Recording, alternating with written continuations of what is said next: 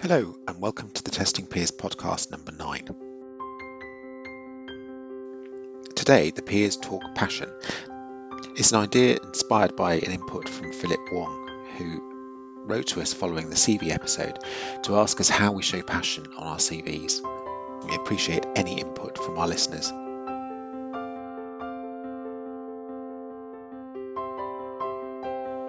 With us tonight we have Russell, Simon, Chris and myself. Well, David, I was going to say, actually, there's a groundswell of interest in your potato. In my potato, it's a groundswell. Could you please let the public know what is going on with the Maynard potatoes? So they are growing really well, actually. So they're I planted one lot a week after the other, but because of the highly wet weather, they are now growing probably about 12 inches now. I've ridged up 2 lots. So the Maris Pear and the Charlotte are now ridged. Nicola are a bit behind, but I'll ridge them up after the weekend. Can you promise us that there will be pictures on the Testing Peers Twitter when they have been unearthed? Yeah. Oh, unearthed. Well, that'll be about Christmas time. So I was thinking about this earlier, actually, that because we did mention that we might be talking about the potatoes. It might come out for the Christmas episode. I might reveal some potatoes. As an honorary bit, of course, we could rename the Testing Peers the Maris Pears just for the day. Oh boy, Chris. Have you grown anything else? Has anyone else grown anything in the garden? Well, I've also got plums, Victoria plums. We had some lovely plum and apple crumble. I think we've got a side business here, haven't we? the Testing Peers fruit and veg. It's just David's garden, to be honest. That's my garden, yeah. We've got about 5 strawberries in our garden. But still? Yeah, they keep on coming back. So my youngest likes to go and show me where they are, and it's good. Check out the strawberries. And we had some carrots that were the size of like broad beans. They were quite uninspiring. You couldn't really cook them because they were so small. Bit crunchy, not bad. Bit like a cough sweet size, if you can sort of picture that for a carrot. So that's the only things I think that we've grown that's edible. Maybe some herbs. We've just been busy puppy-proofing our garden, so got rid of anything that could possibly cause pain to the puppies or the children. Put chicken wire against the bottom of the fences, cleared any flower beds of thorny plants, laid it all to turf, put bark down in the beds, so we've got nothing now that can grow at the moment, so we're going to put some potted plants in once we get a chance. But yeah, it's all ready for the puppies, which come next weekend. Have you been researching dog walking routes around your town? Not for these puppies because they're very tiny to start with, so we won't be walking very far with them for the first couple of months. We've got some nice routes anyway, across fields near us, so it's fine. More picture opportunities for our avid Twitter followers. I've had a couple have already asked me to send lots of puppy pictures their way. So Simon, are you going to start an Instagram account for your puppies? I don't have Instagram, so maybe I wouldn't, but I might do a Twitter. The Peers Puppies. Peers Puppies, and then David's you've got a dog, haven't you, David? David? Not your puppies. They're mine. David's got a dog as well. I've got a dog. He's not so much of a puppy anymore. He's an old man at 6. Well, I'm trying to collective ownership. We can make a funny little picture of all the dogs that. Actually, what we should have done for the testing pups. We could have exchanged our pictures for dogs for today. Oh yeah, we've got to get better at that from the marketing side, haven't we? Sorry, I slipped up there. Russell, have you been growing anything or doing anything in your in garden? It seems to be is kind of the theme right here. I'd say has he grown his beard maybe, but. The beard's definitely growing, definitely. But no, I'm not done much in the garden of late. I seem to be embracing everything you're talking about because I'm looking for a puppy too at the moment. Right. Oh, yeah, very good. So we'll see what happens. Was it the Huskies that inspired that? Was it? We've been talking about it for a long time. Just the lockdown had caused somewhat of a spike in prices. Yes, it had. And we didn't really want to pay a fortune for a dog. So they're worth every penny, Russell. I know they are. I just feel like it's kind of profiteering from an animal, and that doesn't fit right with me. But at the same time, supply and demand and all that sort of stuff. So, yeah, we think now is the right time to do it while still working from home, etc. This is an exciting development. I'm looking forward to this. And now we've got a running theme of potatoes and puppies that we can keep our listeners on tenterhooks finding out the information. So when are you getting your puppy, Chris? Never. My dearly beloved is incredibly terrified of dogs. But that's the whole reason why you should get one. My daughter was petrified. There's various battles in a marriage, David. That Battles? I would suggest you shouldn't really bother going to sort of win. You're not going to get very far in those things, and in this case, going for a dog would not be a successful pursuit. Surely for me. You need to help your children feel comfortable around dogs. And not They're inherit. very comfortable around dogs. If we go walking, they will say hello to every single possible dog that an owner will let them talk to. That isn't a problem. They're just extroverts like you, Chris. I think that's more what it is. I am not an extrovert. Oh, wait, no. Yeah. Enough about dogs and potatoes. They're awesome. But let's talk about what we're going to talk about today. So we have now been challenged to go into a little bit about what passion is and what do we mean by passion, and what if you are an unpassionate person. I see passion as something that you are very interested in, have read around it, and you know how to do it, and you are an advocate for it. Yeah, a passion for, I guess, if you're talking about passion in terms of CV or job, something that intrigues you, interests you, something that you're moved towards, something you want to get involved with, something you do things for. So my opening line for my CV is, I'm passionate about quality. I've got a very similar line to you. And I can honestly say that passion doesn't mean I'm running around like crazy going, quality, quality, quality. It means that I'm interested and I wish and want and I try and I do what I can to push that idea. So I'm passionate to others by promoting it. I'm passionate myself by doing a podcast on it, by learning about it, by those sorts of things. But passionate doesn't mean I'm kind of hugging and all that side of things. It's not emotionally passionate. It's invested passion, if that makes sense. And it's also, I think, striving for that as well. So you are passionate to drive it forward in order to make sure that you are the best, like I say, advocate for that particular whatever thing you got the passion for. Yeah.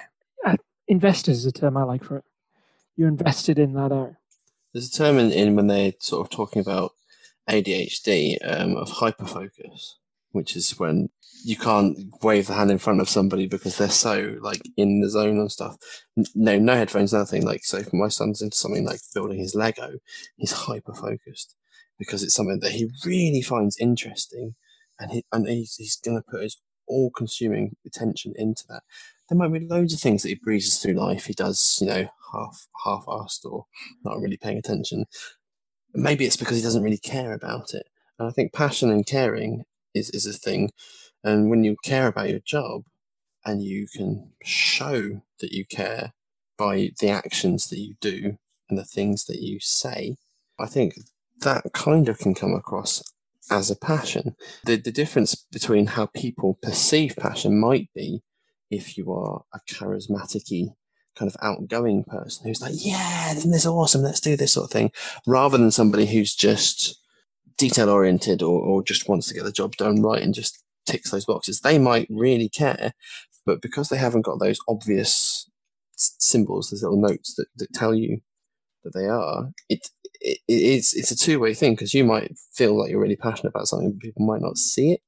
Maybe it's like a charisma or a way of being that's when they see that there is something that you're really into, passionate about, there is a difference to your demeanor or the way you approach that particular thing. I kind of agree. Do you think you can be passionate about lots of things? Yes. I think this is it. It's not that emotion on the person that running around very smiley facey, happy. When we say passion, I don't think we mean that usually these days.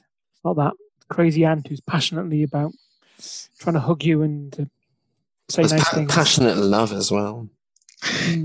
What does it mean to you when someone is passionate, Simon? Certainly something that people are very vocal about. They can talk a lot about it. They're very enthusiastic about it. They live and breathe it almost. That for me strikes as passion. Something that they're, people that are passionate about their football team will talk about their football team. They'll go and be at their football matches. They'll follow them in every opportunity. That's how I see passion. people that are passionate about something tend to be quite intense about it, if that makes sense. There's certainly an intensity to when they talk about it. You can see the sort of enthusiasm and passion ooze out of them while they're talking about it. That for me kind of is a sign that there's passion involved. So the comment on the blog was all about, also because obviously it's related to the CV, how do you then show that passion on a piece of paper? That is much more tricky. You say in your first line of your CV, you say, "I'm passionate about quality." Is there any way of actually showing? Should you go into more details? Describe the actions that you do. So when I talk about being passionate, I talk about podcasts, getting involved in meetups, not just going to them, but presenting at them, going to conferences, persuading people about quality, teaching about quality, shifting organizational structures about quality. That's how I demonstrate my passion by my actions. It's not a list, I'm passionate because I did X, Y, and Z. I kind of say I'm passionate, then I hope the text itself explains the passion. But passion is an ambiguous word at best. It is, and I think you're right. I think it's basically just explaining further. If you're passionate about something, then you can explain it and write about it and how it's affected your job, either in its current role or how you'd like to affect it in the future, basically, by showing what you've done to prove that passion for that particular subject. So have you ever had something that you're passionate for that isn't just quality, like in your life, maybe as a child or like a particular interest you had? Was there something you would say that you had a passion for and that people could see that in you? Is there anything you could identify? Sports the thing. I mean, I went on there a bit of a sort of a tirade on football quite late on for a child, where I changed schools and all of a sudden everybody liked football in my school, whereas in my old school, which was bigger, I was kind of more into sort of the Marvel Universe type kind of things. Changing schools meant that if I wanted to have friends, I needed to get into football. So I kind of had to start buying into these things. And I didn't want to be fake about those things because I'm a terrible liar. So I picked little bits and bobs. I found things that I found interesting. And then I really deep dived into it. So I used to write the names of footballers down. I used to write down stats. I used to read the magazines religiously. I would start finding out more things and I would tell people about those things. I would worm some of those bits into my schoolwork. I would wear the scarf or the hat or the t-shirt, anything I could get away with. That became me, and I sort of became Stato to my friends.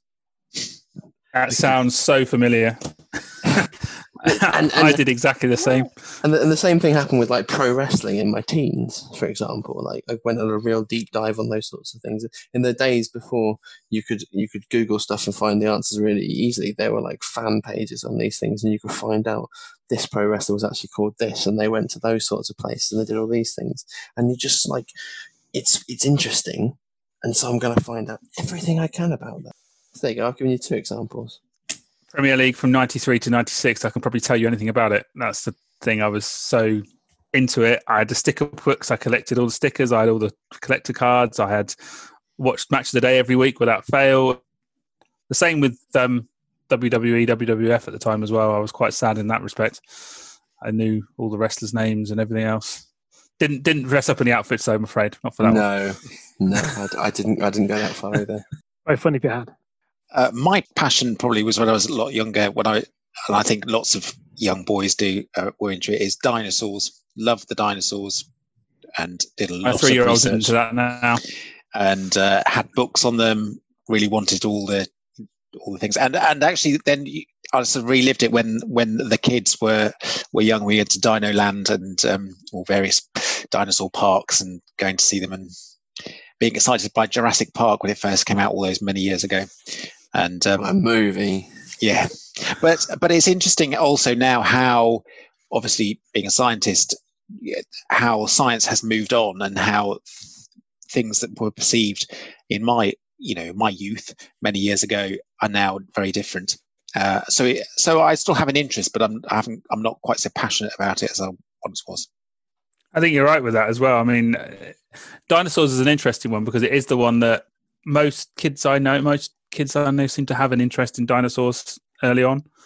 I mean, my 3-year-old can name pretty much every dinosaur on the telly, and we watch his ridiculous amounts of Dino Dane or whatever it's called, and he knows all the names, and they're all his best friends, and it's very bizarre. But yeah, it's definitely something that young kids seem to really attach onto, and and like you say, visiting the parks now, it's very surreal going around and seeing all the dinosaurs that you used to know all the names of, and they're like, what's that one called again? I think you're right. There's some good examples of passions that you have as young children. I think it reflects itself differently in adults, though. It's difficult to explain, but you can tell someone's passionate about something by listening to them talk, by hearing the enthusiasm, they'll gesticulate more if it's something they're really passionate about, and it's all about that body language as well as the communication. And you can get those vibes on it, and especially if you manage to hit on the nugget during an interview when you're interviewing someone, and you manage to hit on the nugget of the passion, the field of passion that they have, you can be in the interview for a long time. You can really gauge how this person is when they're passionate about what they do, and that can be a real plus point for somebody. You say that's a bit like when somebody's like face lights up when you start talking about something, say in a group. I mean, my son, like you talk about like certain planets. He's just been learning about those things. He's like, I've got facts to tell you about this. But it's interesting how sometimes people's passions is like a wind-up toy. If you manage to get them in that right sort of sweet spot, they will suddenly just keep going. And sometimes in an interview situation, they can go down this track, and it's very then difficult to sort of steer them back to questions or information away from that particular passion. Because it's all very well having that passion and having a conversation, but you only have a finite time to a certain extent. It depends on when you are if you're in an interview panel, you may have a finite time. So being able to cover the breadth as well as the depth is quite tricky. I'm guilty of talking too much about what I'm excited stuff in interviews. So most of my interviews go long when I'm the candidate, because I start talking, so people go, "Oh, how was the interview?" And go, "I don't know, it lasted quite long. It's probably a good thing." Oh no, it probably wasn't. They're really like, just bring it back, Chris. But yeah, I'm excited about stuff. So as long as what your passion is relevant and that you don't go off on a tangent. Mind you, with you, Chris, it could well be on a tangent, but I'll be like, wait a second, 1999 was the win for Sweden that was really important in Eurovision. I don't know what you're talking about. You can fact check me on that. That did happen. Russell, we haven't heard about what you had as a passion before quality was your number one passion. I don't know. It's weird. Sports, as I said earlier, I was very keen, sort of playing, practicing sports. Beyond that, I couldn't tell you. I've lost that to the dawns of time. I think it's interesting talking about passion and age, because I think there's a difference in in the examples we've given. So in early life with dinosaurs, for me, it was just a passion for me. And like what Chris was saying, his passion was to fit in, to be able to show his passion and be able to fit in with others.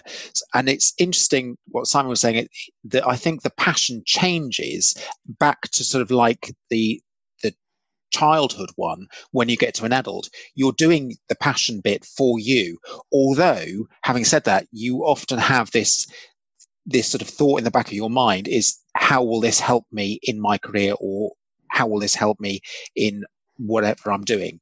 So I think that the progression through life changes in what we sort of decide is passionate.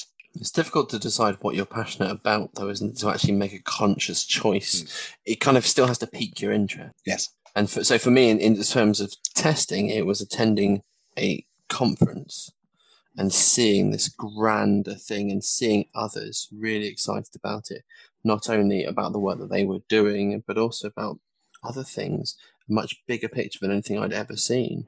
And that became quite infectious. But rather than just following people blindly into whatever they were saying, it just led me down like rabbit holes of blogs and talks and all these other things, and now here I am doing the same thing for other people to consume, whilst I'm obviously I don't know the answer to practically anything, but it's quite fun to sort of see. That was the week that David handed his notice in at our work, was kind of when I first really captured those things. So It's only like 7 years ago, David. It is, yeah. And I've been a tester for a flipping long time by that point before I wasn't passionate about my job. I think we all were. Do you think a passion can actually be a negative? Yes. Do you think Yes. sometimes do you think it can be blinkered? Do you think it can blind you from certain things? That actually means I'm passionate about this thing to the point where other things I just turn the volume down, or I'm oblivious to those things. Passions can Yes. become obsessive, if that makes Yes, sense. they can. And anything obsessive, I would argue, is probably not great. Depending on what you're doing. I think all obsessive passions are probably a little bit not great, either for your mental health, physical health, or something else. I think there's probably a few edge cases there, but I think if you're truly, really obsessive, then I think it's bad. I think also passion can possibly lead to a bit of arrogance, that you can feel that you're invincible and you know so much that you don't actually necessarily listen to other people's ideas on a particular topic or subject. Do you think too much passion and being told that you're an expert in a field can be therefore detrimental to you because you stop learning?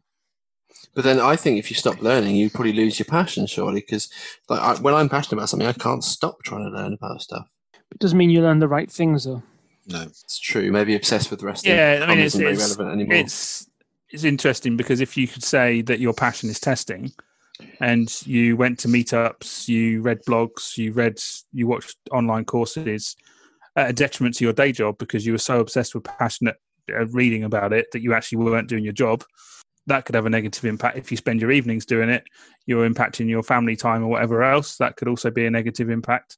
But equally, you could be, like you say, you could be learning the wrong things. The meetup could be on a topic that's to do with testing, but it's something that doesn't directly relate to your job or relate to what you're doing day to day. So although it might be interesting, it's not particularly useful in the moment. So therefore, that could necessarily be seen as a negative as well because it's not directly related to what I'm doing. There may be no way of, in your current role, being able to do that particular kind of testing. So if you do become passionate about that, you're going to then have the whole thing of, well, it's not my current job. I'm therefore not going to enjoy my job anymore.